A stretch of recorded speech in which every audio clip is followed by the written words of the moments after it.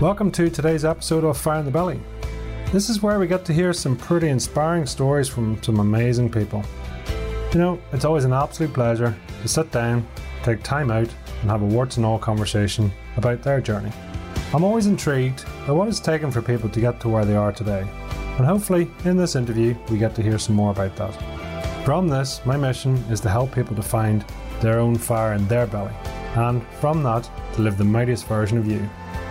So without further ado, sit back, relax, and enjoy today's guest. Success is a process, not an event. Good morning and welcome to Fire in the Belly. Today we have myself, Mighty Pete, and we have the Nina Olk. Good morning to you. Good afternoon, maybe. Hello, hi. Welcome to the show. First of all, have I pronounced your name right? Because it's slightly unusual. It has every vowel except E, so it's not an easy one. It's actually Nina Olk.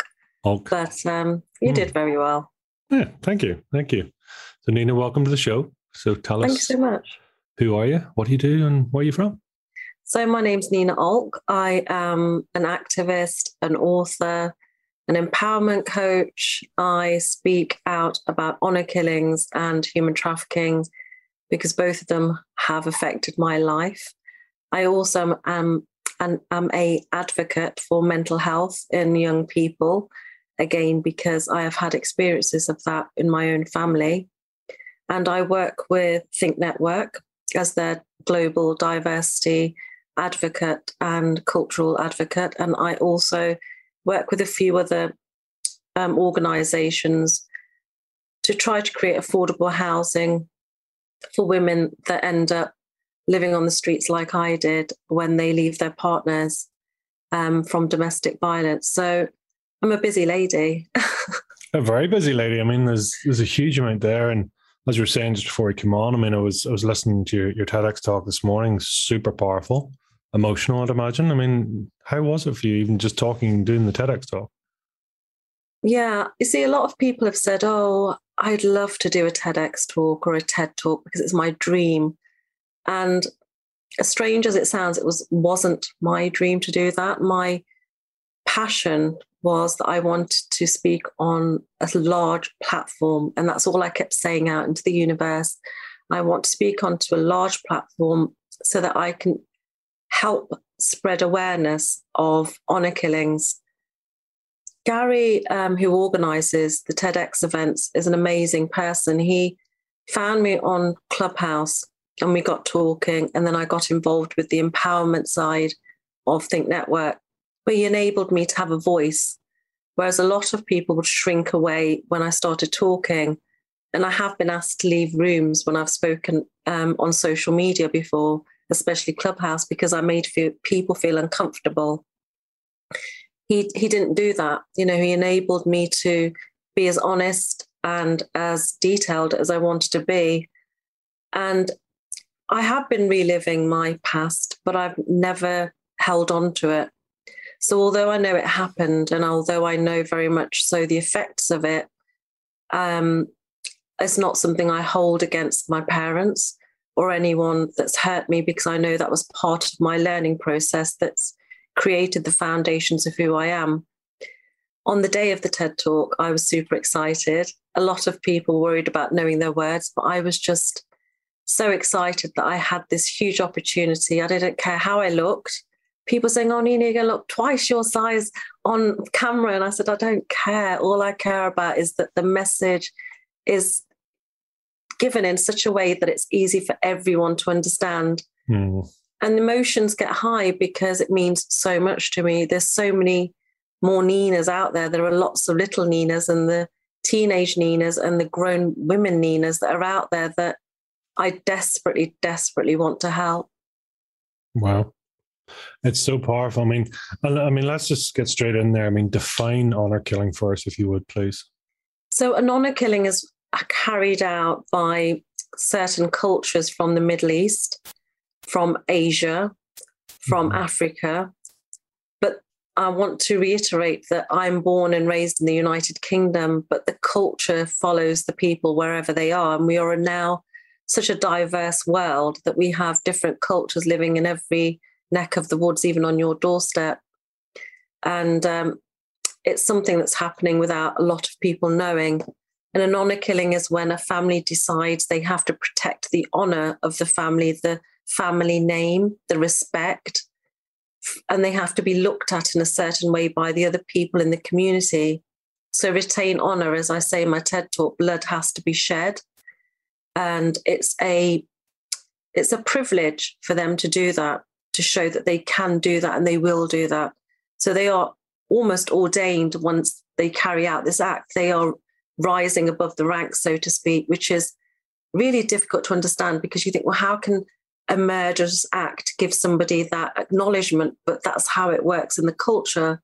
They just see that Mr. X has carried out such a good act because he killed his daughter because she chose to leave an arranged marriage. So we respect him so much more. It makes no sense. Would you be alive today?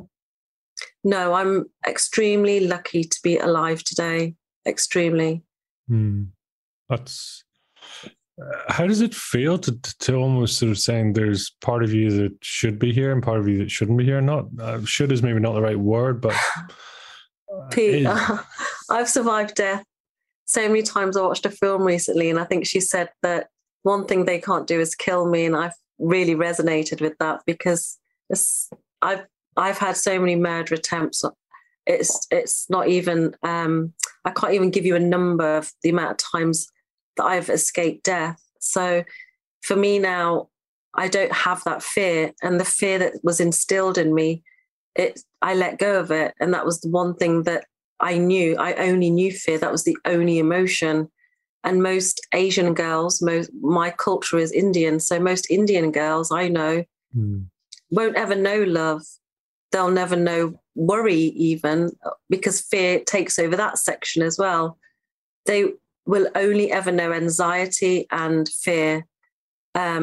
Freedom, as I keep saying, is such a luxury that people don't understand that, hey, I chose to paint my nails blue today. I would never be able to paint my nails full stop. So when I said to you earlier that I get excitable because I can do things. I wouldn't be living this life I'm living if it wasn't for what I went through and finding my way to freedom. But a lot of people don't know any different. So to them, it's normal. That's their normality. It is, isn't it? It's that sort of the looking glass that we go through that, what define normal, right? And is that sort of fear, anxiety, is that almost normal for young women in your culture? Most definitely, yeah. I mean, thanks for asking that, because as I say, I think in my TED talk, we wake up in fear and we sleep in fear. And if we wake up, we know we're seeing another day. There's no certainty to your life. You could literally wear the wrong color black or the wrong pair of trousers, even though your parents have bought them for you, and be beaten to a pulp. I brought back from shopping once the wrong washing powder, and my parents beat me to a pulp. I wasn't really allowed out on my own, but I was allowed to go to the shop sometimes. And, I'm 7, 8 years old, carrying this big box of washing powder back, trolling around. It's only a tiny thing. And I just remember as soon as the door opened, my brother looked at it, took it off me. My mother started shouting, and then they started beating me, and I was on the floor being beaten. And you sort of almost expect it, which is so wrong. You expect it. And then, unfortunately, that led me to think that was normality, which is why I put up with my partner for 23 years, thinking what he was doing was normality. And again, he was on another level himself. And I've only just started speaking about that because I'm the type of person that feels it's not gracious to speak about somebody if they're not there to defend themselves. I don't like to say bad things. So I was saying, well, he kept me safe when I ran away from an honor killing. He gave me a place to stay. I have 3 amazing children from him, but I was lying to myself. I was never holding him accountable. But when you don't feel you deserve anything from childhood, you think that's normal and you just take it. You just accept anything that's literally given to you, and the way you're treated, you accept it. I mean, do you almost get to the point where, fear is actually a sign of love? Does that make sense? It's almost it's a connection. It's a pretty, Yeah. It's not a pretty one, but it's seen as, it's a familiarity. I wouldn't say it's a connection with fear, but that if someone's shouting at you, it's familiar. My father never spoke to me, but if he did, he was always shouting abuse at me. So that was all I knew. I didn't know any different. It is that. I mean, is that always been the way as far as you're concerned? I mean, do you remember time before this, or is it just from the start? No. You see, my aunt told me that when I was born, my parents were so disappointed that they'd had a daughter that when they visited the new baby, which was myself, I was left in the pushchair for days and fed and not changed. And she said after a few days, she said, I think it was the third or fourth day, you stopped crying and you just played with the shadows. You just sort of played with your own hands and amused yourself. She said, but you were dirty and hungry, but you just didn't sort of cry anymore. So I think it was a disappointment since the day I arrived, if I'm being honest. That's a hell of an emotional weight. Is emotional weight, is that the right wording? Yes, it can be. It can be. But then I've never let anything really affect me because I didn't know what to do with it. So I think as a young child, I trained myself just to let go.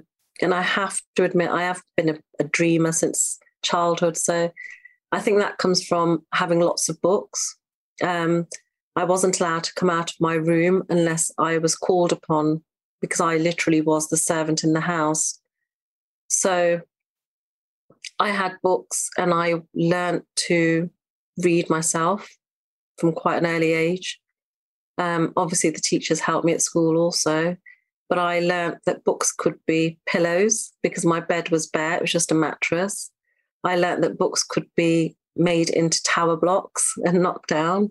I learned that books could be stood upright, sideways. I called them names. So I started calling different books names and the book would read another book with me. Every child has an imagination and I wasn't any different. I had a huge imagination. I often lived through the stories I read. So like Rapunzel, I always compared myself to Rapunzel in my room, that I had long hair, which I did, that I would maybe have someone come and save me at some point. And I think most girls think that anyway. But that's almost like a form of escapism, right? Is to, that you have this sort of fascinating imagining world to escape or to, sort of either try and glam up your current life or in your case, try and escape it, right? Does that make sense? Yeah, I completely think you're right on that one. Yes, definitely. I think it was an escape. Reading for me was an escape. Tell us, before we really get into it, I mean, what does fire in the belly mean to you? Sorry, what does fire in the belly? Fire in the belly, yeah. I suppose it's that grit for me. I suppose if I was transcribing it into a description, it would be that grit, that fight or flight. If you're going to stand and fight or if you're going to just run away. And I've always stood. And when I fell, I've always got up. Something in me has always kept me going. And I was thinking the other day as I was writing a speech for something coming up, when my parents had beat me and trampled on me literally, I was watching blood drip from one part of my head past my nose onto a carpet, and I was watching it as they were still stamping on me. But I'd almost zoned out, and I felt like maybe that was the day I was going to die because I had a broken arm, I had a broken jaw, my hip had been broken, and I felt maybe this is it. This is the time that I will go. But something in me knew that I had to do something, and that's when I eventually escaped. I didn't run away as I used to describe it because I couldn't run. I crawled on my hands and feet and got out of the house. Somehow I climbed over a very large fence. But when the human mind puts a thought into that brain, we drop it in like a penny, it does, we can do anything. And I have proved to myself over and over again that we can really achieve anything if we put our minds to it, just get through that hard part. Out of curiosity, I mean, you sort of saying you almost don't know what drove you or what gave you that perseverance. Is that? I mean, what's your gut feeling? I mean, is there something behind you? Is there something? Are you connected to something? As I got older and I had children, I knew my children were my motivation to be an entrepreneur, to run businesses. My goal was to send them to the best schools. My goal was to break the cycles with my daughter, to make her an independent woman, that I didn't have those things or that support. So I understand what it was when I had my children. But growing up, I'm not sure what kept me going. I wasn't somebody of faith, I'll be honest. My parents occasionally took me to my temple, but I was always quite a dirty girl because I wasn't encouraged to wash, and my clothes were very old and raggedy. So they were embarrassed by me. So they didn't take me very often. And I didn't really have anybody to turn to. The only person that was kind to me was my mother's father. When I was very young, he picked me up when I fell skipping once. I didn't have skipping rope. I was pretending to skip. And I lived in Birmingham, which is in the Midlands. And the floors there were they had little paving squares. They were quite odd. But I really did hurt myself. And I remember he lifted me up and took me home. And I remember that act of kindness. And I thought, I'm always going to be like you. I'm always going to be kind. But yeah, something in me has just kept going. Did you have siblings? I have two older brothers. Both brothers were there at the time when I was beaten. But only one of them was actually, one of them broke my arm and jaw. They're both older than me. One's 7 years older and the other one is 3 years older. So your mistake, for want of a better word, was to be born female. Is that right? If I'd been born a boy, I would have had a different life. A very different life. So what's wrong with being a female? Well, the Asian culture and Middle Eastern and the African culture see girls, there is a gender discrimination. They see girls as a problem, I guess, because in the olden days, they used to have to give a dowry in the weddings, but that doesn't exist anymore. But now they fear that the girl will get pregnant or fall in love, and there's a shame. And they just don't value the requirement to have a daughter. They don't value the love that a daughter can give, or just the fact that a female is someone that can also add value to their lives. And it's not just daughters, women, they marry somebody, but they're not treated very well. And child brides are very common because they're more malleable. So you can create the person you want and have them scared of you for longer because they've not had any influences from the outside world. I mean, there's a slight, what seems like an obvious naivety, right? Because they've come from a woman, themselves, obviously mothers and grandmothers, and, what's the difference? We see girls are often killed at birth in India. I've said it lots of times that what they do is they will place the baby underneath the lorry. The lorry driver will get in on this side, not see the baby under the wheel, and literally drive and kill the baby. And that's very common. In the magazine Marie Claire, a few years ago, there was a decapitated baby in China shown, a baby girl, because they'd left her and she'd just been run over on the road. And people are walking by like nothing's happened or it doesn't matter. There's just a lack of value, and that's the only word I can put on it. But there is a lack of girls as well.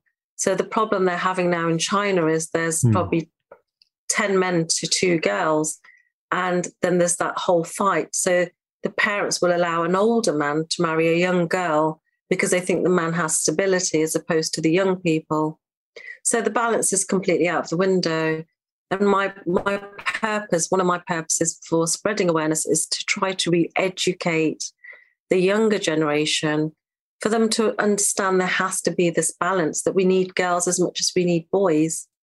It's just a fundamental human necessity to have both sexes, but there is definitely a lack of girls all over the world that are connected with these sort of cultural beliefs.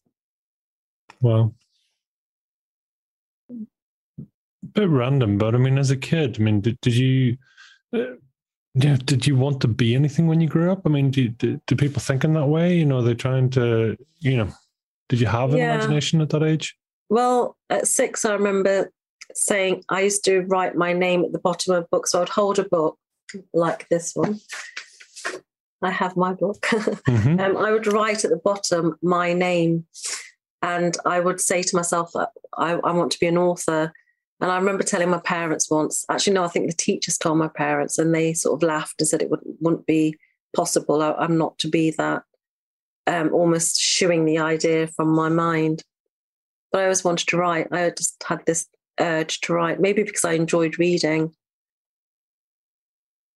Talk to us about your book there. Give us the title. And it's actually not even, it's one of my, it's not even the proper copy. I should have had one next to it, but it's called Master Your Life. Mm-hmm. Yeah. This is the one I checked out. And it has about 6 sections in it. It's all about how you can master your life, because I've learned so much. If I can help somebody 20 years younger or 30 years younger to suss out what it took me to work out to do with business and money, self-love, family, health. There's a lot of things in there that can help somebody. I wished I'd had that book a long time ago, which is why I wrote it. I mean, at the time of writing, who were you writing to? I assume it was a younger version of you, was it? Or no, I was actually writing for. I get asked a lot of questions all the time by people at bus stops or train stations, or in the I'm standing in a supermarket and I turn around, somebody's like, "Oh, I just wanted to ask you a quick question," and I think I must attract that energy. And I do coach people, because one of the things I do is I coach quite an elite handful of people, which I'm really privileged to do. But the questions they ask are in the book, and they're the most common questions. And it does, as cliche as it sounds, all start with you and how you feel about yourself. And how do you feel about yourself now? I mean, do you like yourself? Do you love yourself? I love me.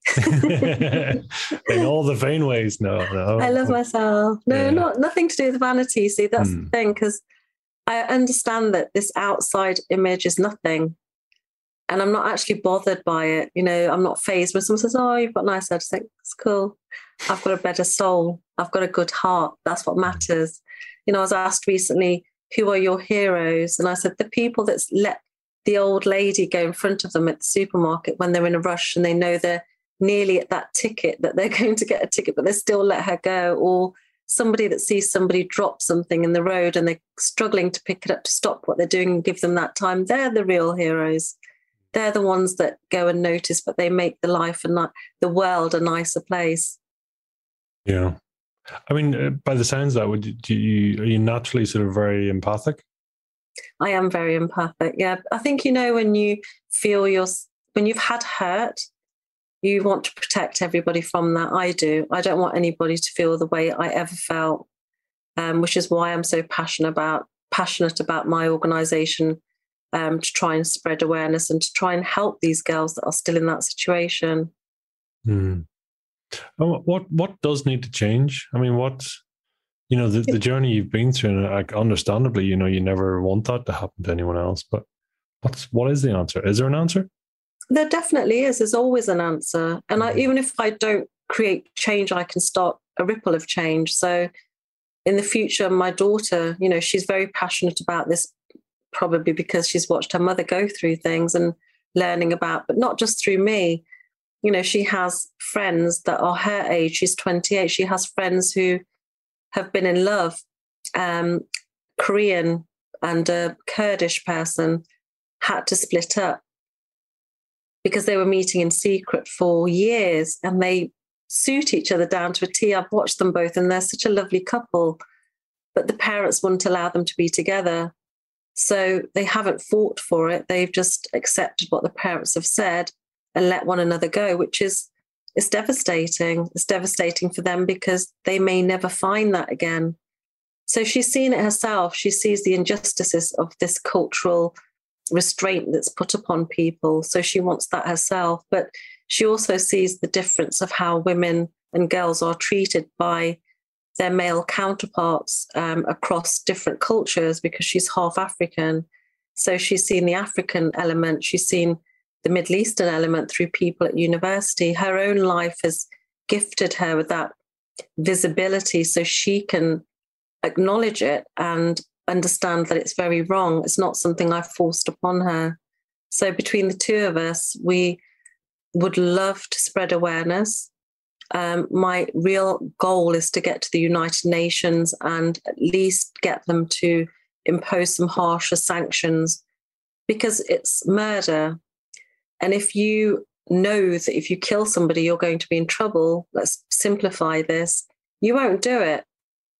But if you know that no one really will say anything because it's regarded as a honor killing, you'll carry on doing it. So until you're held accountable for something, you will continue to do it, and your children will continue to do it because it's the normality they've seen. If we can break that cycle and say to the whole of the Middle East, if they can impose these sanctions and say if anybody harms another person, male or female, for the sake of honor, the consequence is jail, lifetime jail, as it would be for murder. You will be jailed on that.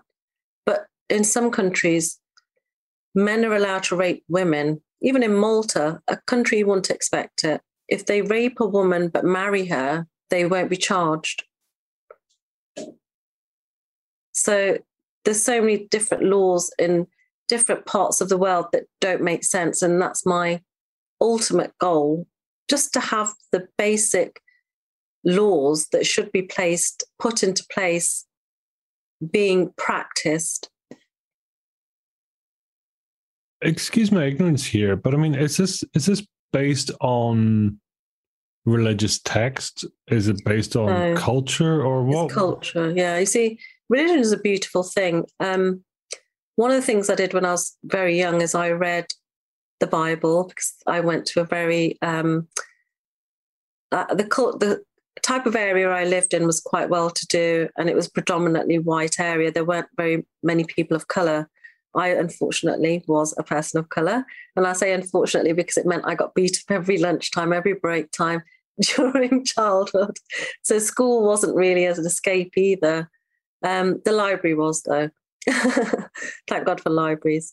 But I've lost my train of thought.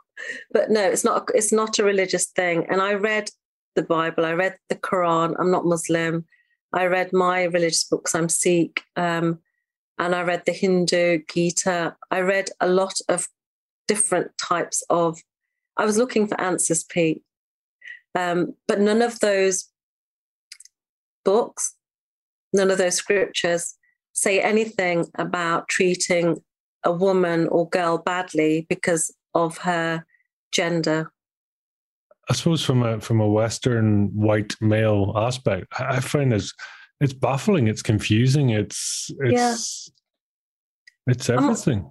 No, now that I understand the rights and wrongs and I understand things, I mean, I'm born and raised here, as I keep saying, but when you're born into a culture, your family life takes over whatever you're taught on the outside.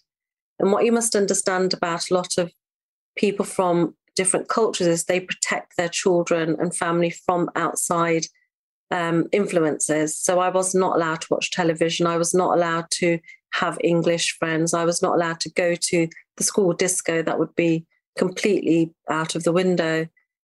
So by doing that, they contain what they would like for that information to be, what they want the person to think and feel. And that's what happened. So although it's baffling for me sometimes, and I think, did I really put up with some of the things I put up with? Did I really think that was okay to do? Did I really speak to my brother after he did, said, and my father? But you do, because you don't know any different at the time. So there'll be a lot of girls not knowing it's wrong because that's all they know. And the other girls they're looking at left to right that are from the same culture were also going through something, maybe not as extreme, but they will know that fear. You know, I've spoken to people all the way in Canada and America, and they've said, oh, Nina, when you spoke, I really understood what you meant about the fear, because I had that. And even when I go back to my parents' house, even as an adult, I feel scared of what my dad might be thinking, or if he's going to say anything to me, tell me off, because now I've changed my hair, or now I've changed my style of dress because my husband's happy with it. But I worry if my father will worry about, say anything, or even mothers. So that fear doesn't go away, that fear of and that's in my family section, that, sometimes you have to understand it's not selfish to do what's best for you and your family. And that's what a lot of people have this. It's almost metal against metal. They want to break out and change things, but their parents are there, bringing them back in. And I described it to Gary from Think Network once as this. I said, look, Gary, your great-grandmother made soda bread, and then your mother eventually made the same type of soda bread. You don't like that soda bread, but your aunt, there's always an aunt, there's always a mum's friend that's an aunt, has come over and said, well, Gary, what's wrong with the soda bread? It was good enough for your mum. It was good enough for your nan. It was good enough for your great-grand. So what's wrong with the soda bread? It's just choice, but he would feel pressured to have it just to stay in line with what everybody else has done. And that's the way that the younger generation have carried it through. They carry the idealisms through by feeling they can't step out of what has been created for them. This journey that they have to follow is led by the elders, really. Is it going to take generations to sort of properly make the change? Because people change? I don't know. You tell me. What's your experience? I think laws will help change. I think when the laws take place and there are consequences to people's actions, they are being held accountable, then yes, then there will be a change. And the younger generation won't want to be in trouble because they respect the law a little bit more than the elders do. And as you say, it's maybe not just the law, but it's also not turning the blind eye. It's not the... Well, my whole purpose to spread awareness is, I know that a lot more people know now what an honour killing is as opposed to when they did. And I have a Radio 1 friend who said to me, it doesn't matter how many people watch your TED Talk, because every person that watches it will remember it. They will take something away from it, even if it's the first 10 seconds. And I thought, yeah, he's actually very right in saying so, because my mind was set that, I need to have so many watch it for it to be effective, but that's not the case. Changing one person's perspective is changing it, because that person will maybe even go on and speak to another person and spread that awareness through them. So I think awareness is a huge thing. If we don't know if there's a problem, it's like the news, we get told there's an issue in Afghanistan. We then know there's an issue in Afghanistan, but we don't know what's happening in their daily lives otherwise.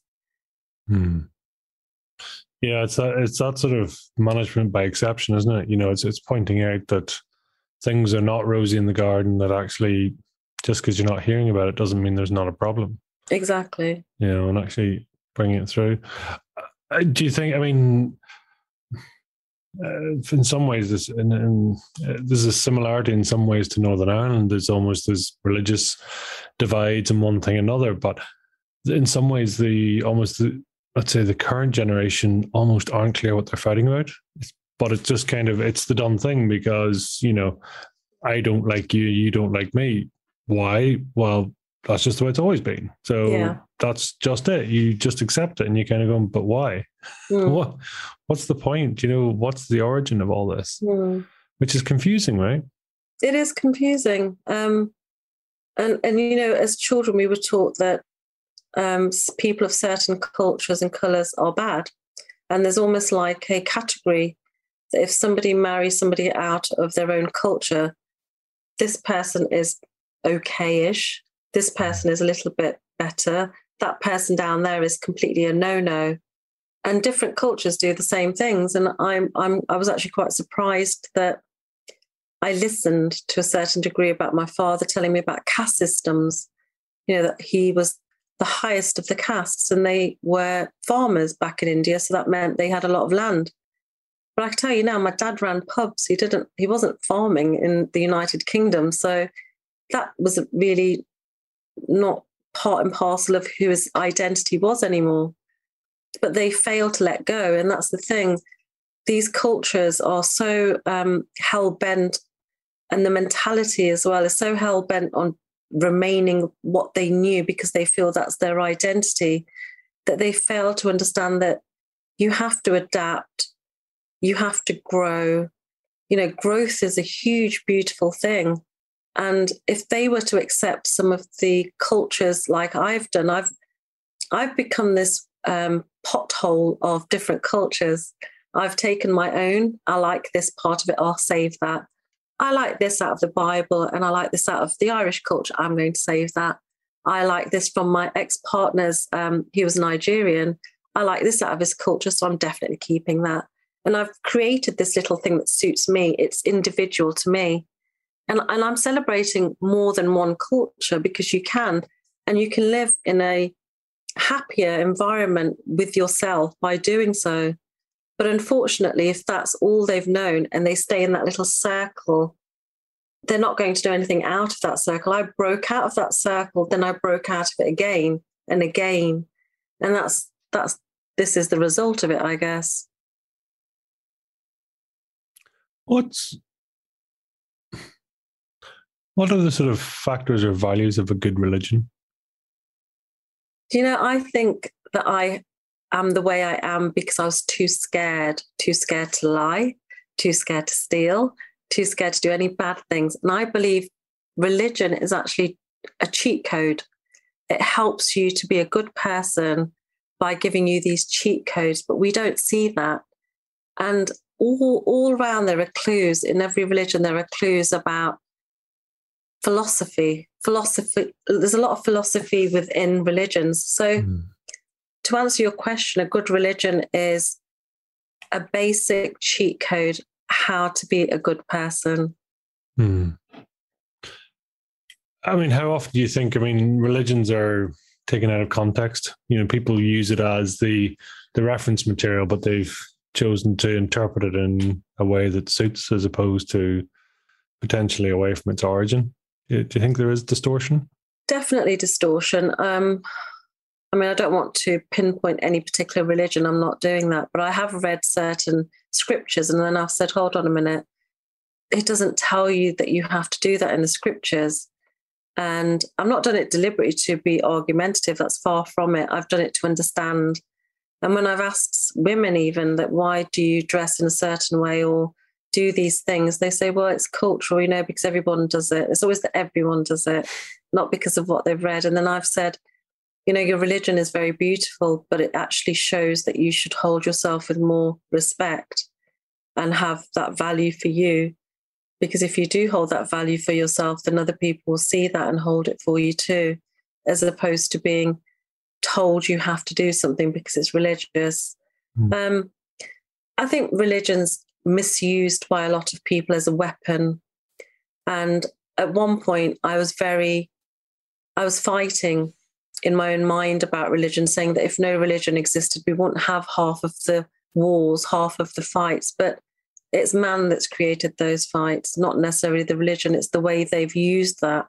They're still going on in India, in 1947, I think it was, the part of India my parents are from, it's called the Punjab, and Panj means 5. There were 5 rivers running through it. It's a very wealthy area because it was the main agricultural part of the country. But Pakistan took some of that land and we lost some of it. And then Shimla and the Himalayas, that part became independent. So we lost some things. And there's still posts on Instagram by people that are half my age saying, fight for this and fight for that. And I'm thinking, well, what would you do realistically? Because the land that was taken, there are people there, generations that have settled. They're happy. That's their life. Would you really make that havoc and that chaos again? Would you create that for the sake of another borderline. Does it matter? These borderlines, in my opinion, should just be erased, and we should all just live in harmony in my little world.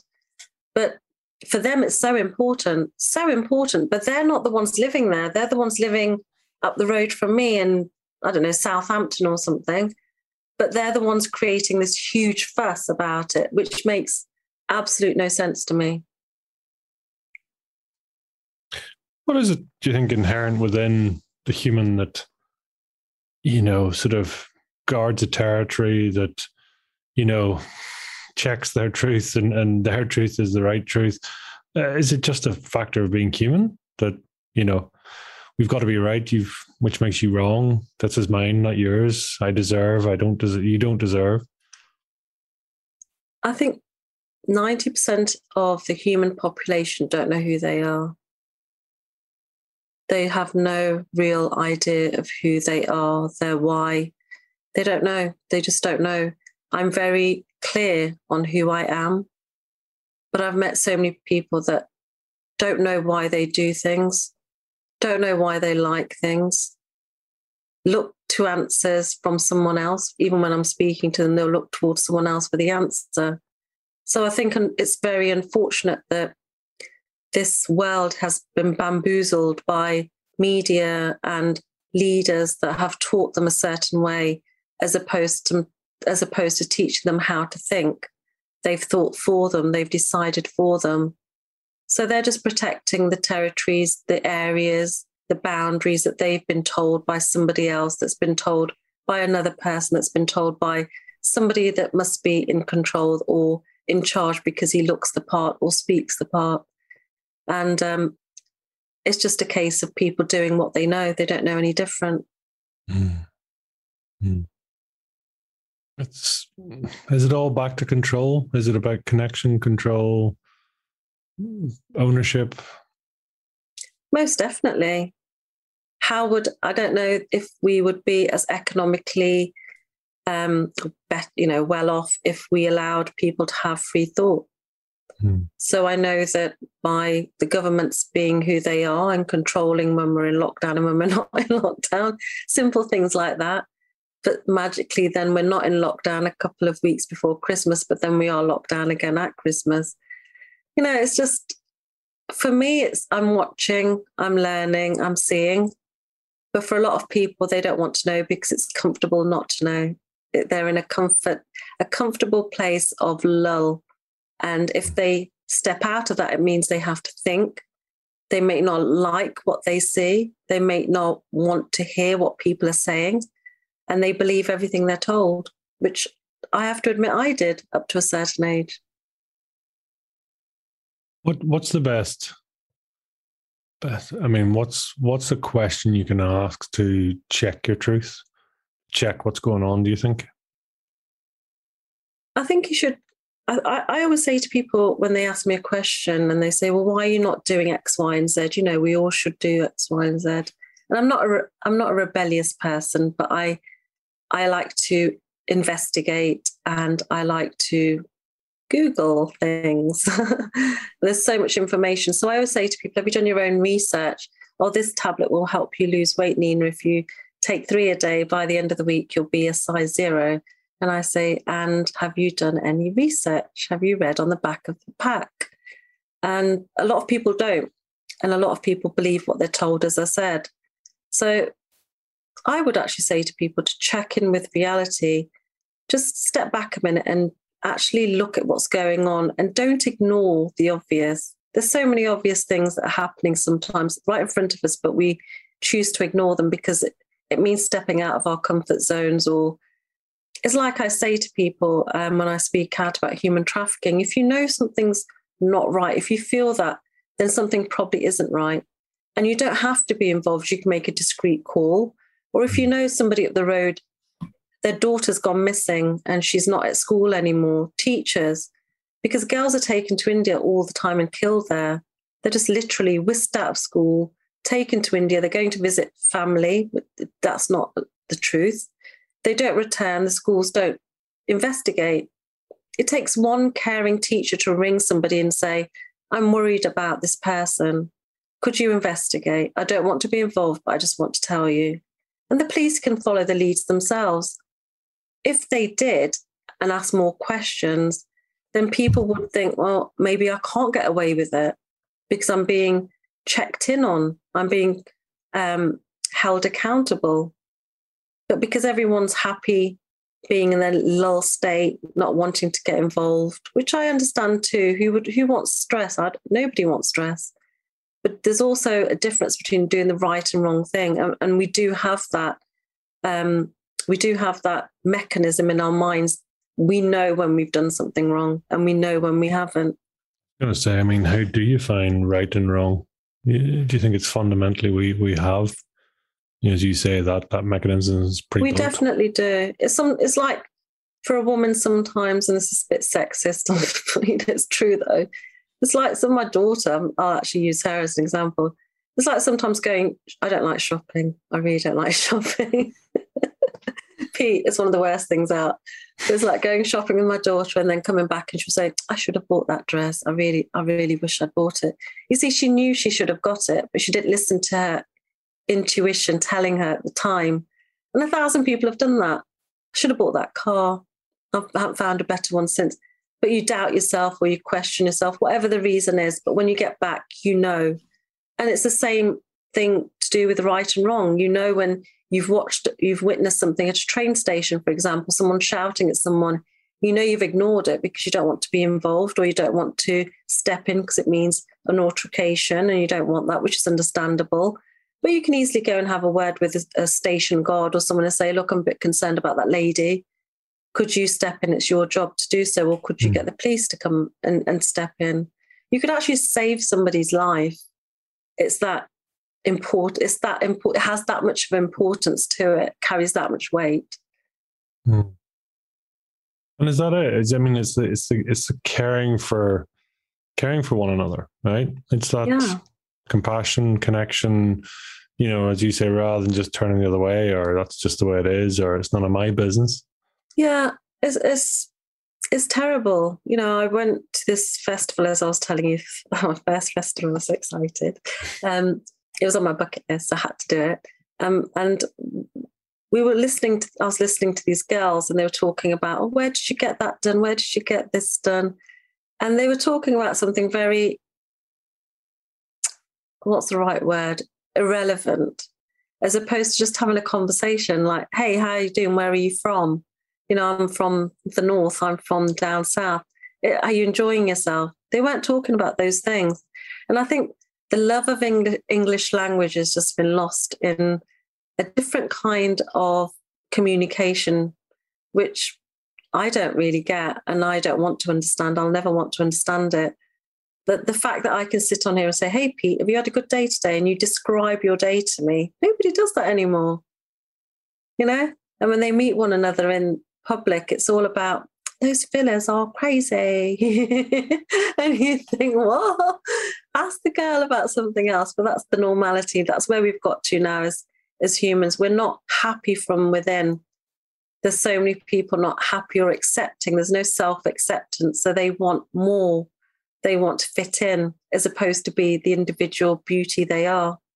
Because if we were all the same, then what's the point? We weren't meant to be that.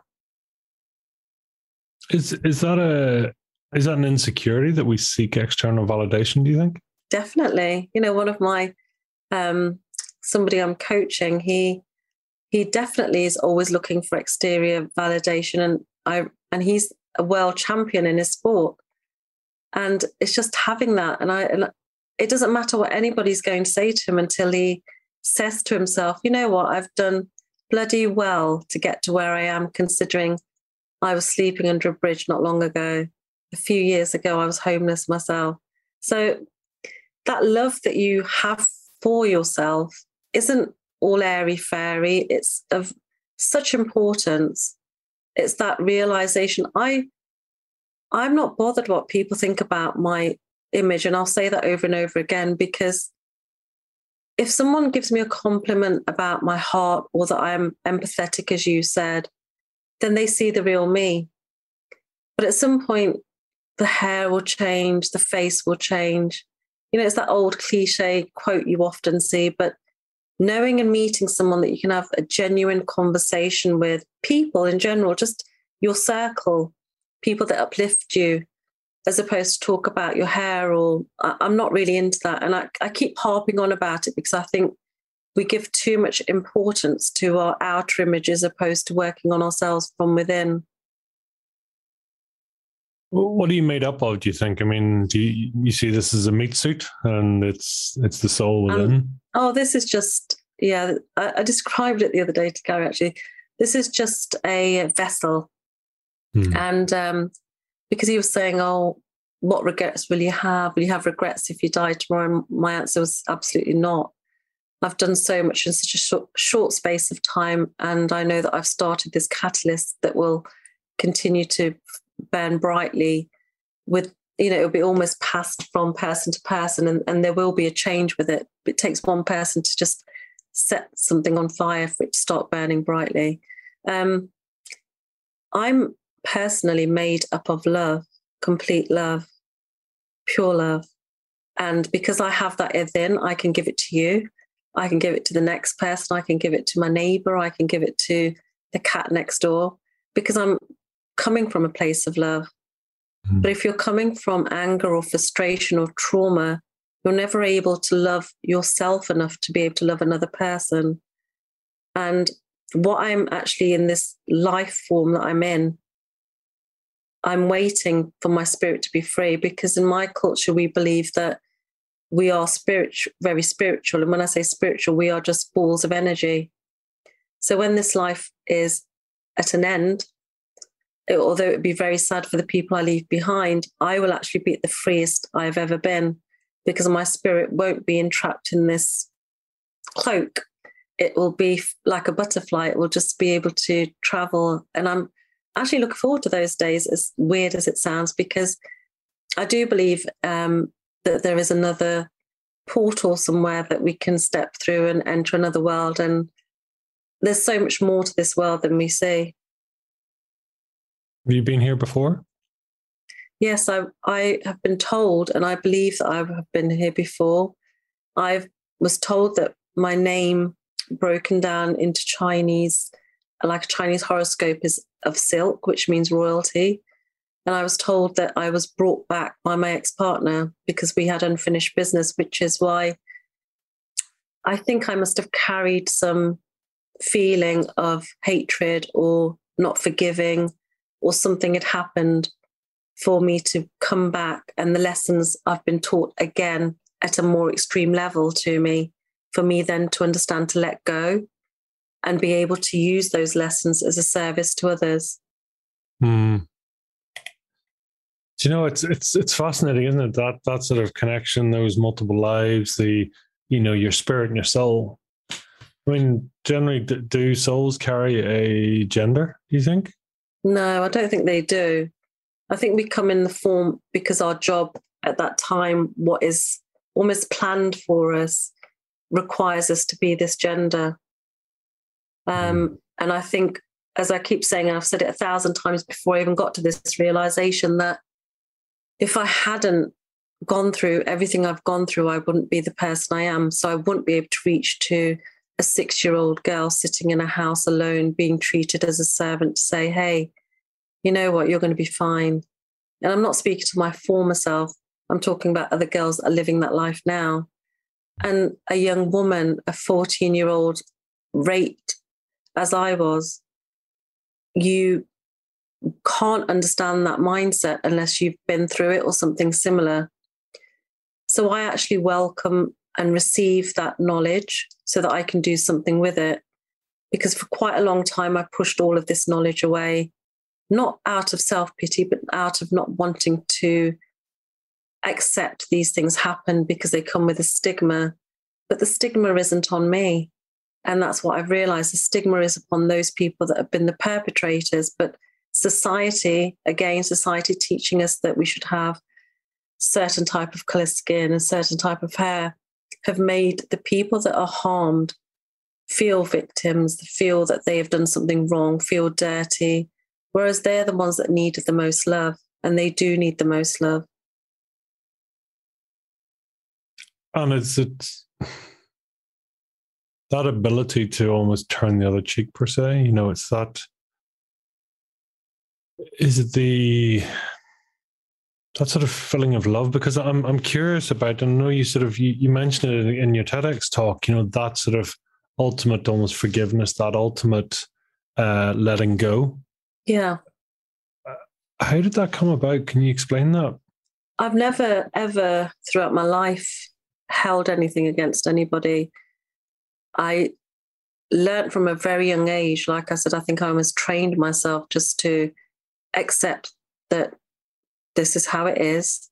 I can't change it. There's no point crying about it because no one's going to come and look after me. And I just used to almost allow things to pass, knowing that had happened and it was an occurrence and it no longer was happening. Some things are harder to forgive when you know that person is doing it out of a hostile place and that they're very aware of it. For a father to treat his daughter in such a way as mine treated me, it's unacceptable. But he didn't know any different, because if he did, I won't be having this conversation. If my mother knew how to love me and believed in a different mindset, had a different upbringing, maybe, I would, again, not be having this conversation. But you only know what you know. If I say to you, let's both make a omelette, you'll make it the way you've made it. You've told your mind 1,000 times since you've started making omelettes, this is the way to make it. So you'll make it that way. Mine might be a triangle. Yours might be oval. That doesn't mean mine's not an omelette. But it's that sort of being wrapped up in your own truth, per se. I didn't. I forgave everybody as I went along, and I think that helped me because I never held on to trauma. And it was because I knew that's just the way they were. Do I think my father and brother have any regrets? No, because they don't understand that it's not the normal thing to do. My ex-partner, I was with him for 23 years, went on and did something very similar to me to the person he met shortly after me. And I understood that it wasn't me, that it was him. But he's doing what he knows. And the purpose of me telling you that is so that you can see that it carries on. The cycle will carry on, because I've removed myself, but he has still got the same mindset. So he will still treat the person the same way because he doesn't know any different. That's just him. What's caused his issue, I don't need to understand. A lot of people need to know, I need closure, or I need to understand, I have to know why he didn't turn it when he said he did, or why she didn't call me when she said, but you're never going to know. The answer that you're seeking is for your own sanity. It's for your own self-belief, for your own peace of mind. But you'll never get that from somebody else. Whereas if you say to yourself, okay, I can't change anything. I can't control the way my dad treated me or my mother treated me, but I just have to accept it and say to myself, all right, well, it's nothing I've done. They've done something from within. They had that belief within them, or they had that anger within them. I've not caused that anger. And if I was standing there every day, coming back from school with lipstick on and makeup and smoking and taking drugs, then yes, understand they're going to have to reprimand me and put some boundaries in, as a good parent would. But that wasn't the case. The case was simply a cultural belief. Are you where you're supposed to be now then, do you think? Almost. Almost. I'm nearly there. Do you have clarity on where you're headed, or what's your purpose? The purpose is right. Yeah. Everything I do is with intention, Pete. My journey that I'm going to take shortly is with intention. It's actually my daughter's first day at her new job, so I want to support her. So that's where I'll end up. And it doesn't matter if I'm late, I'll get there with intention. If I go to the shops, as you do, you go with intention. If you start to live your life with intention, you save time, you save energy, your clarity is of such a peak that everything's falling into place the way you want it to. That's a fascinating point, a huge point. when you strip out the story and, as you say, it's intentional. It's not because of or should have or could have or would have, right? It's just it happened because it happened, and that's it. Yeah, simple. I know that some of the things are very traumatic that have happened to me. I'm not denying that or shrinking it. Mm. But I also, like I said, you know why they've happened. They've happened so that I can give that assistance to somebody else. I have now a facet of education that can't be taught in a university. I have this briefcase of fixing tools almost that I can help other people, and I want to. The way I've helped myself, I want to help those people. And I'm able to. So that's what I do, hold workshops now.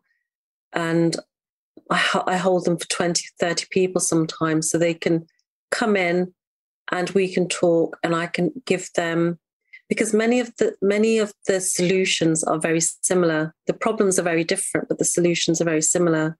And you've heard it 1,000 times. I'm sure it all starts and ends with you. Yeah. Yeah, it is true, isn't it? I mean, I always find it fascinating. You can only ever experience within yourself. No matter what anyone does, it's when you bring it into your own mind that it goes through the filter and says, this is good, this is bad, this is my truth, this is not my truth. And therefore I will react as a hurt person or as a pleased person or whatever, right? So, because if we ever experience outside of ourselves, it's called an out-of-body experience, which is seen as something else, right? Yeah, you see, one thing I do also is I help parents with teenage children. I'm very much an advocate for mental health, the awareness of mental health, and to say to parents, stop talking at your children, start listening to them and give them space. Put your phone down, give them that complete emphasis that you're sitting and you're giving them that attention. Saying, yeah, I'm listening to you, but you're on your phone, doesn't work, because you're not giving that person the attention, and a child picks up on that, and they need that time.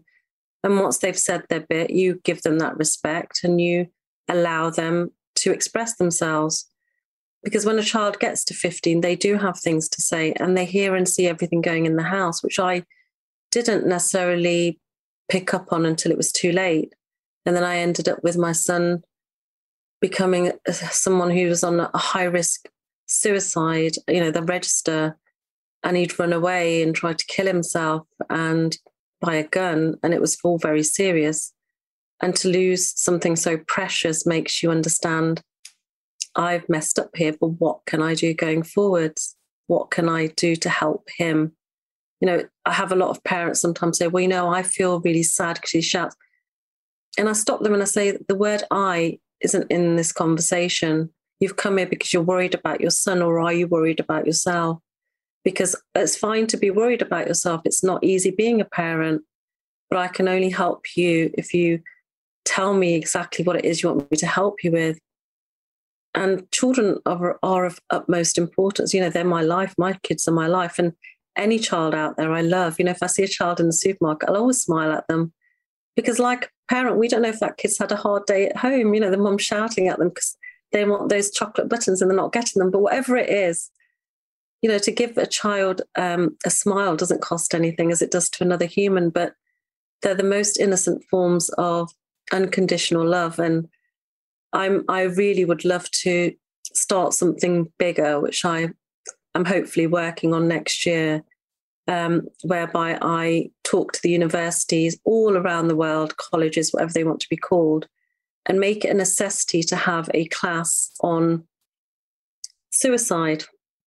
And they all have to attend, because every time I pick up my child my middle son from university, someone's either jumped out of a window or they're found hanging in the room by a family member. And it's heartbreaking, because that could be my son. I'm picking up boxes of clothes as opposed to what they're picking up. And something needs to be done. But again, I'm one person trying to create ripples across different things, but they all mean very much to me. They mean a lot to me. Mm. You talked at the start about sort of being a mental health advocate almost, and yeah. what is mental health to you? And Yeah. Well, I have two sons who struggle with their mental health. Mental health to me means having peace within. The noise is bearable, and that you feel happier as opposed to unhappy. Depression, anxiety, all are parts of the mental health that I'm talking about. I stayed in a relationship for 23 years for the children in my mind, and I didn't know what else I was going to do. I was running 4 businesses at the time. I was extremely successful. My partner didn't work. I was the only person working and running the house and organising the children with they played Premier League football for academy. So it was all very high, and it was a real rush, I could tell you. But I never stopped once to say to my children or listen to them or to consider them when things were very wrong. Again, I can't change things, but I can say to somebody else who's in a situation maybe 20 years before mine and they're 3 years in, that this is not right. And I'm doing something about that. I can't talk about it, but I'm hopefully traveling to America to create something that will leave a very big impact on domestic violence. You see, in my culture, we don't speak up about it. So you'll get very few people of colour speaking up because it's not regarded as gracious to do so. But I understand the importance of speaking out because children pick up on the slightest things, the slightest tonalities when your voice is raised or lowered. And looking back, I can just see how silly I was thinking that they didn't know what was going on. But that affects them. My youngest son, he escaped with me from his father after a murder attempt, and we were placed on a high-risk register and eventually had to move over 200 miles away for our safety. He was the one that was homeless with me. So these things will naturally take an effect on a child. And when you're in the moment, you're trying to get from A to B, you're not looking at the letters in between, which are very important. I never once said to him, "Are you okay?" I never once said to him, "I'm going to get this sorted," because I didn't know what I was doing myself. And it's important because you're a parent and they look to you for that comfort, for that reassurance. And I carry a few regrets, but I also know that I can't change them. But what can I do? I can maybe change somebody else's life and help them not have their child fall into this dark place that mine fell into. I mean, how do you think you've been able to take a lot of that shock and that trauma and actually protect them somewhat from it, or certainly take the severity out of it in any way, do you think? Or is trauma just trauma, full stop? You see, if you lose your car keys and I lose my house, we've both lost something. Loss is a loss and trauma is trauma. Mm. There's no comparison. Sometimes people say, "Oh, Nina, your story is so much worse than mine." That's nonsense because hurt is hurt. There's no comparison. I did what I could at the time. I did what I knew. Again, I'm going back to you do as you know. If I was to say to you, "Hey, Pete, my former partner set my pillow on fire as I was sleeping and my daughter put it out and I woke up because of the smell of my hair burning," but I still stayed years after with the same person. You turn around and say, "Nina, are you out of your head? What were you, on drugs or something? What were you thinking?" But I didn't know any different. And that's my point. People only do what they know. My parents only did what they knew. I only did what I knew. I thought at the time I was doing the right thing. Hindsight is a beautiful thing. But I also believe that it's part of their journey, and their journey will lead them to an understanding and maybe to give service to others. I have 3 children. My daughter is the eldest, and I have 2 sons. My second child, he's studying medicine. So maybe he'll go on to help people in mental health because he's suffered himself from anxiety and depression, understandably, with what happened. Or maybe he'll go on to use that tool that he's now got that little extra star badge for someone that needs it also, and it gives him that understanding. The youngest one, maybe again, he will find his own voice, or maybe he won't use it and it's just helped him in another way. You know, I say to people that when somebody's struggling, the worst thing you can do is keep talking to them. You need to let them be. You need to let them know that they're safe, tell them that they're cared for, create boundaries, because often we allow people to get away with things because we say, oh, well, you know, he's not feeling too good, but they need that. They need that structure. It's very important. And they need just to be left so they're not constantly, are you okay? Do you want some food? Are you okay?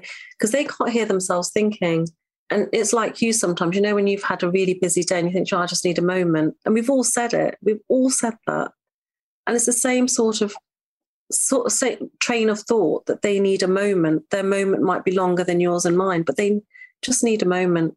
And they also need to know whether they're shouting at you or not. They need to know that you're there. So if they need you, they've got you. Mm. I've always been struck about the similarities and symptoms of, say, meditation and depression. Yes. Both are, you know, a form of retreat. Both are forms of silence. Yeah. But one's good, if good is the right word, and one's not so good. I like you, P. You come out with some good questions and statements. Yeah.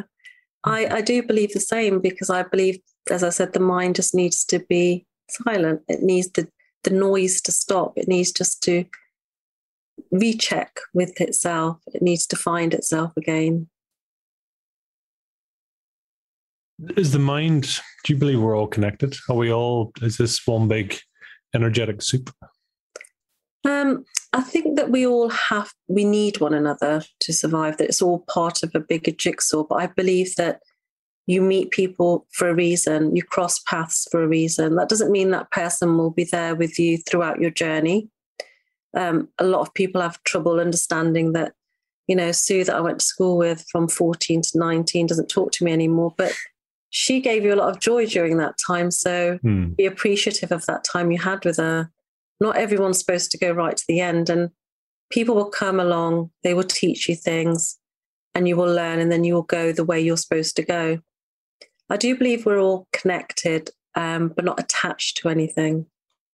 I don't believe in attachments. Can you expand on that a little? Yeah, sure. I don't have the right to be attached to anything other than my own mind and my own self. I don't have that thought, whereas a lot of people in marriage, and I come across this with my coaching, say, you know, well, he should, she should. I did this, so why can't he do this? I've done this and he's not said this. Or, do you know what, Nina, I bought a really nice dress and a pair of heels and she didn't appreciate it. And I say, well, look, you're responsible for your own actions. It's nice that you wanted to gift something, but don't love for the expectation of being loved back. Don't have that attachment to somebody. You don't own anybody. You are with somebody, so you enjoy that time with them. You enjoy the moments they give you and that gift of love they're sharing with you. But ultimately, you are your own person. You were born alone. You'll leave the world alone. It's just the way it is. But whilst you're in this human experience, you can spend time with other people, but they don't owe you anything. My children don't owe me anything. They were born from this body. There is slightly more of an attachment to them because, as I said, you know, we were connected physically at one point, but they don't owe me anything. If they decide to go off and never speak to me again, that's fine. I won't necessarily be happy, but again, that's about me, not them. And for me to be truly happy for them, I have to understand that that's the way they want to live their lives and respect that.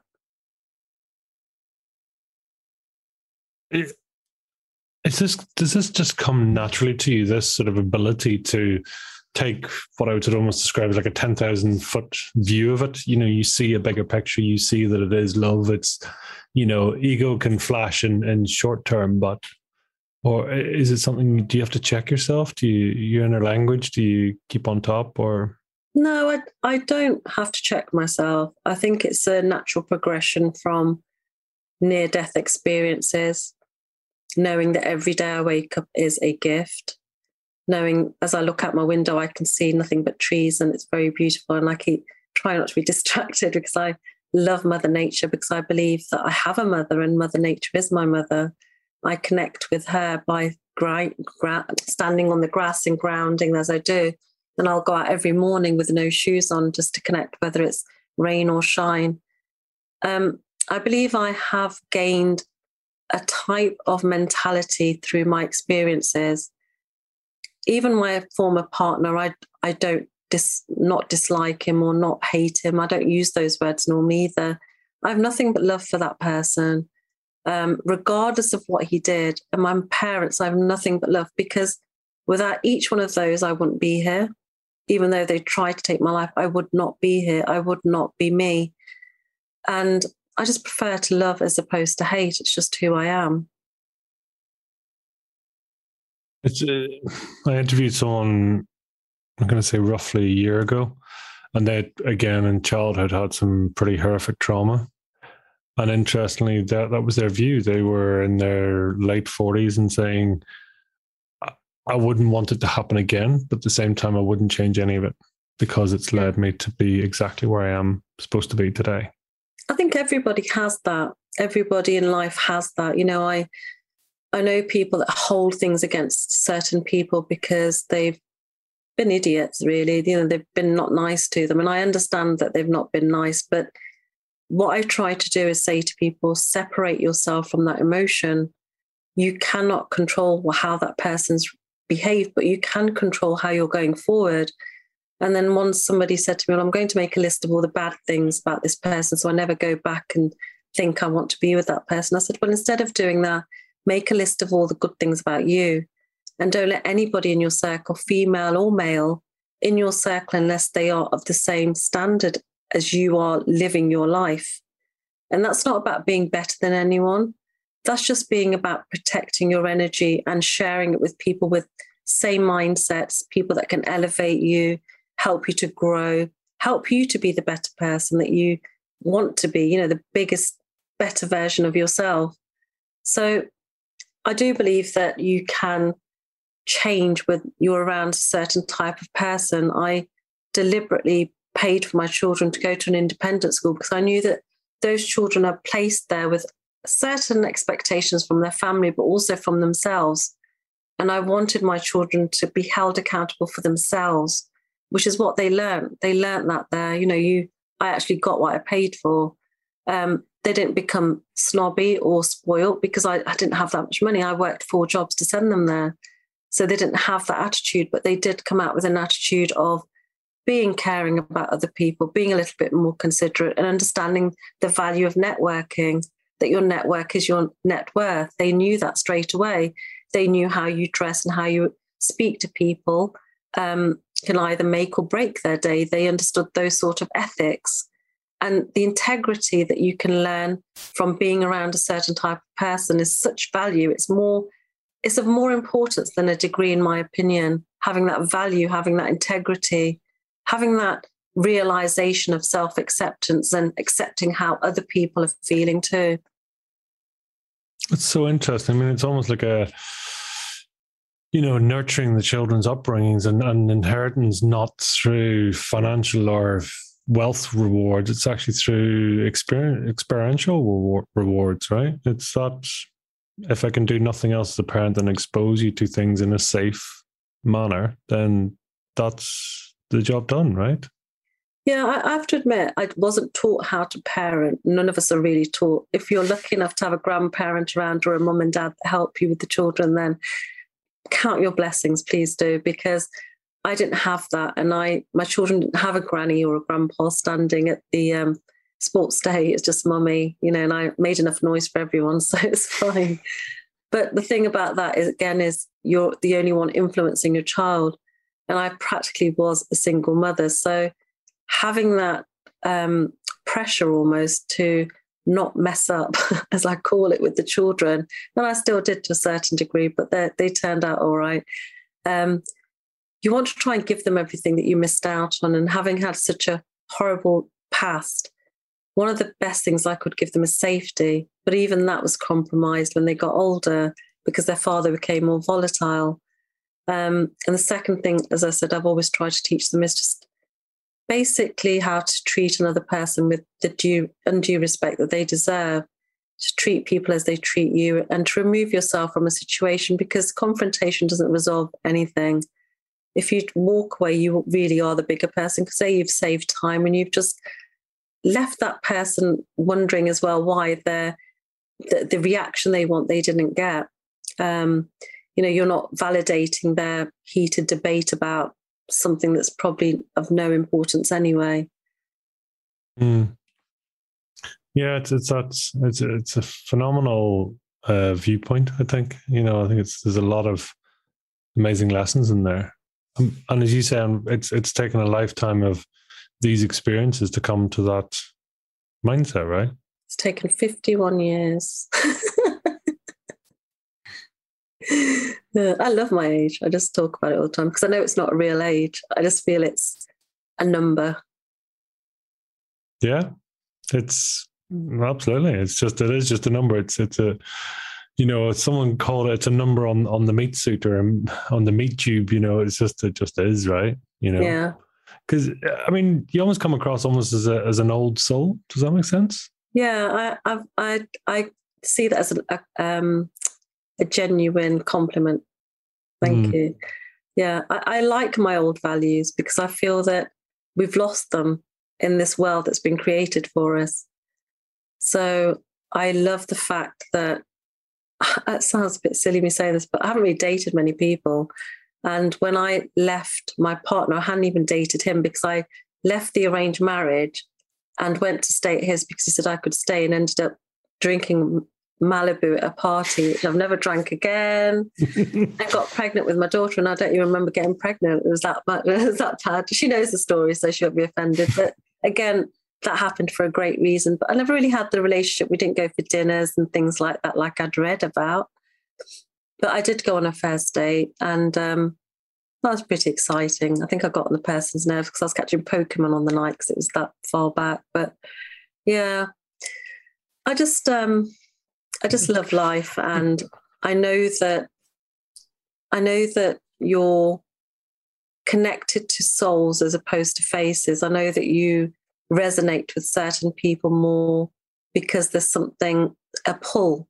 That's the only way I can describe it, a pull. And I've had it a few times with women and men, just people, genuine people. I had my first sleepover when I came to stay last week, I think. On the 18th I came over, and 18th of June, I had my first sleepover because I never had a real friend that's a girl.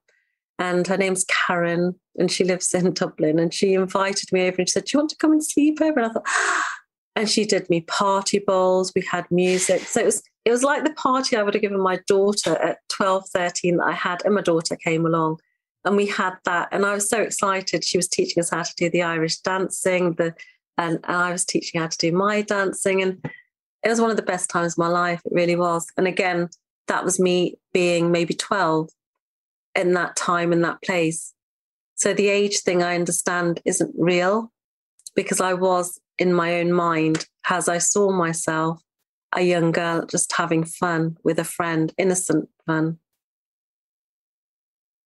I mean, is there a gap between who you truly are and who you are today?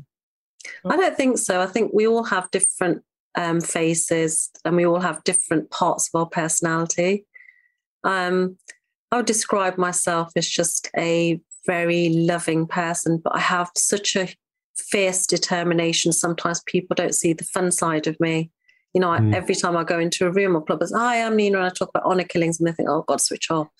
And that's fine, But then there is a different side of me, and I'm just like everyone else in the sense that we have a side of us that would talk to the bank manager, a side of us that would talk at a business meeting. I'm not very much different in any of them, if I'm being honest. But when things matter to you, as opposed to like my TED talk mattered so much to me, and all I wanted to do was not read from a script, just read from my heart, which is what I did. And I think that's why it came across as emotional as it did. So certain times will change that person in a way. I was going to say, I mean, generally, do people get you? No, they don't get me. Did you think I'd say yes or no? No, it's always interesting to see. No, the reason very few people get me, they don't get how I'm always very upbeat. They don't get how I don't dislike people from my past. They don't get how I am very, it's going to be fine. Things always have a way of working themselves out. They don't get how I'll go and get something and say, do you know what, the money will come, but it does. So not everyone thinks like me, and that's okay because we're all different, aren't we? Well, totally. Well, it's more self-reflection on them, right? Yeah. But I don't not like me. I like everything about me. I like the bad things about me. I like the good things about me. I like the fact that now I cry, whereas before I would say super brave. All my life I thought resilience and strength were not crying. You know, if someone does something so mean, or I think about my father, you know, I have to be strong. I can't let anybody see my tears. I just got to keep going. But it's in your weakest times you find your ultimate strength, allowing yourself to have that release of tears. You know, I've cried to a point sometimes. My friend died recently, and I've never experienced that kind of death. And I knew it was all about me because he's escaped this world. He's on a different plateau. I sometimes feel I see him in the form of a green bird flying around in my garden. But I was sad for me. You know, I hadn't seen him. I hadn't told him certain things. We hadn't gone to do this, and we said we'd do this on our bucket list together. We didn't do it. But then I had to stop and have the realization that his calling was from a higher place. His time to go on to the next level of this game that we live had come. And that by me saying, don't go, I was almost restricting him. And I didn't want that for him. So I decided again to celebrate his life, celebrate our time, and hold on to that. Do you think you still have pockets of trauma that will continue to sort of process and come out? I think we all do, don't we? I think we all do. You know, somebody, maybe an ex-partner or something. I think we all have niggles, but I think I would say I'm 90% trauma-free, like gluten-free, trauma-free. Congratulations. Should have a label. And I think the only times, I think it's children more than anything. You know, being a mum being a parent is not the easiest thing. And my requirements in this life, which I will get next year, by the end of next year, because I like to put dates on things, is a house, a home for us. You know, having been homeless once, I want to give them the stability that if anything ever happens, they have a roof over their heads, and that's all I need. I don't need too many things. I'm quite a simple person. But I'd like to be able to give them, especially my youngest son, some stability. Makes sense. I mean, there's a saying I always find curious, you know, your voids are your values, you know, and it can be quite healthy. It can verge to unhealthy as well. But, you know, I can understand. Yeah, a house means a lot because it's safety, it's home, it's yours, it's everything, right? Definitely. Yeah. You talked about sort of almost forms of law of attraction in some ways. I don't want to put words in your mouth, but you know, that sort of higher power universe, things like that. I mean, is that something you sort of actively get involved in every day of your life? Do you seek it? Yeah. You know, you've picked up on that, but I call it magnetic mindset. I teach people how to find the magnetic mindset. And I had a realization 2 years ago when I was standing in my garden doing my affirmations where the penny dropped, and I realized how I could have anything I wanted in the world, literally anything. I didn't know when it would come because the time doesn't always work out the way you want it. But even recently, I manifested something in my mind. I created that. I had that magnetism and it would come to me, but I didn't say what I wanted it to be. So it didn't work out the way exactly I wanted it, but I know that the right one will come through this particular event that I'm going to be doing, and it will come to me. But my intention is always about service and awareness. I feel that I've raised my children to a certain point in their lives where, of course, they need me, but the need that other people have for my voice is stronger. It's more need. It is more in need because they don't have many people speaking for them. So that's one thing that haunts me a little bit, knowing that there are children being taken to India and being trafficked, and there are children being forced into marriage. Trades are being made, as mine was made at 14. You know, my father's not long come out of prison, and having a half sister, as you heard in my TED talk, not knowing where she is, and looking down the rabbit hole and finding where she was left is actually a front for human trafficking, for body organs. Those sort of things are probably the 10% of things that bother me, and I'm working on those. But that is powerful in itself, that you've been able to strip out so much, which is rare, I think. You know, Thank you. You know, and that ability to then, as you say, you cut out the noise, which allows you to truly focus and pinpoint and emphasize the energy in a place of purpose and service. It's powerful, very powerful. Yeah. Tell me, what's a bit of a leisure and pleasure look like for Nina? Well, I have a bucket list. So my bucket list was to play pool, which I played last year, or was it the year before because of lockdown? I can't remember now. Mm-hmm. It was to go bowling, to the cinema I've been. I've now ticked off Starbucks, which was, I don't know why I was so excited, but I was. I want to try, I don't eat rice, but I want to try sushi.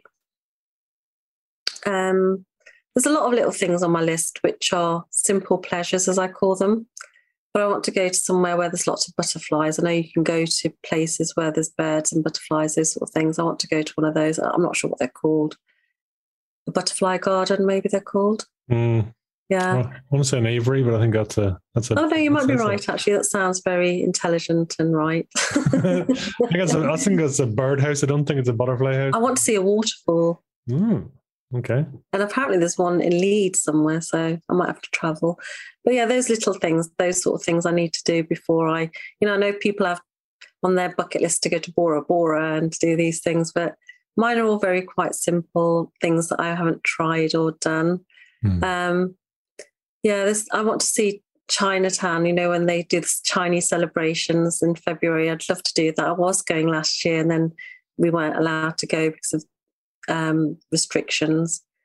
So I've got a few things like that to do. But so Nina's social things are actually spending a lot of time with her little girl. At one point, her father stopped us communicating, so we weren't allowed to talk. And I've never felt right since. I used to sneak the phone into the bathroom and send her a message saying, "I'm fine, don't text back." And bless her, she just wanted to talk to her mum. So we spend a lot of time together. She lives near the beach, which is beautiful. So I always go and have a word with the gods of the water there and ask for strength. But I'm just looking forward to helping people, being on stages and getting my message across the world and allowing everyone to know what an honour killing is so that it rolls off everyone's tongue and they say, I know exactly what that is. Yeah, it's recognition, isn't it, really? It's that sort of understanding what's truly going on, which knowledge is power. Is that a fair thing to say? Exactly. You've hit the nail on the head. Well, Nina, if you were to try and summarize then your fire in the belly in one or two words, what would they be? My fire in the belly right now would be the tears that drop from innocent girls' faces in their times of fear. That's my fire in the belly. Wow. Super powerful. Tell us, where can people follow you, track you?